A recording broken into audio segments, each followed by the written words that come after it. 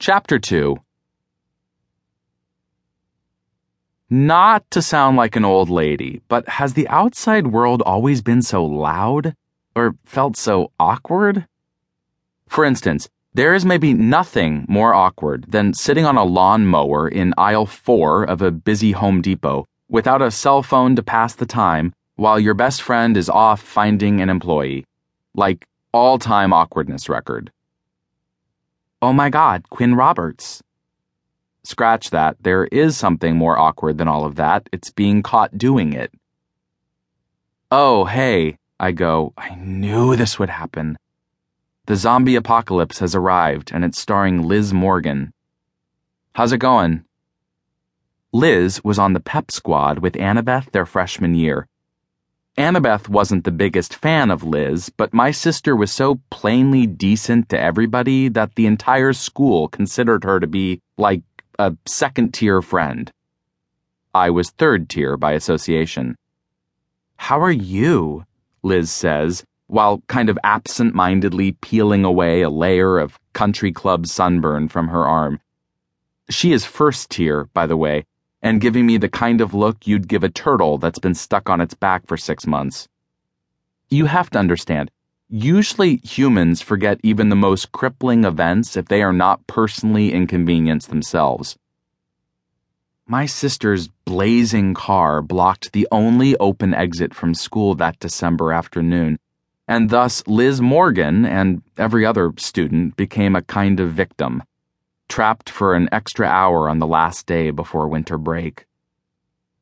I'm okay, I say, remembering to cover the buzz mark in my hair.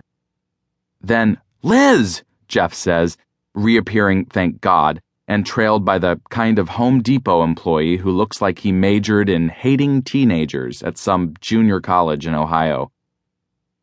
Hey, Liz says. She might not know Jeff's name.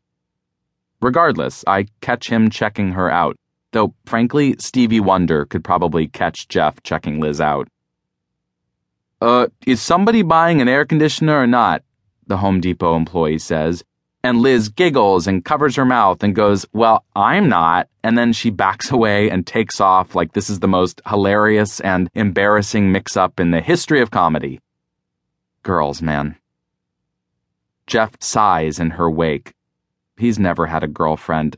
I mean, look at his shorts.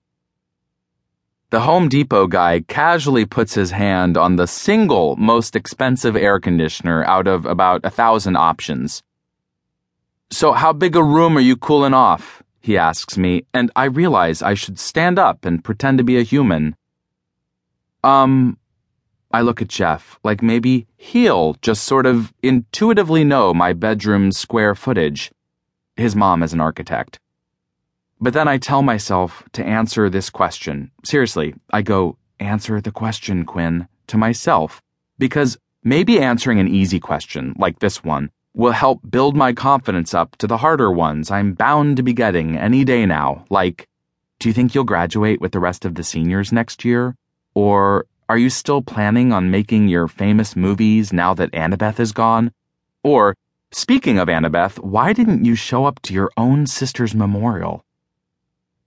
The room's big enough to fit a twin-size bed and 11 pizza boxes, I say to the Home Depot guy, fast, and Jeff busts out laughing in a way that is so musical, it practically borders on inappropriate underscoring for the scene we're having.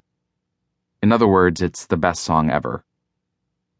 The employee narrows appropriate AC models down to 2, and I blindly point at the one that I think looks the cutest, God help me, and then Jeff goes, let's pay for this thing, and whaps my shoulder pretty hard. I act like it hurts, but it actually feels good. It feels like another person. We make our way to the parking lot. It is so unbelievably hot out that I can smell my speed stick wafting up like an alpine fog. Beats the alternative. Hey, you did good back there, Jeff says after we slide the air conditioner box into his trunk. And I do mean his trunk. When your dad owns the biggest car dealership in town, you get your own car, and it's not even pre-owned.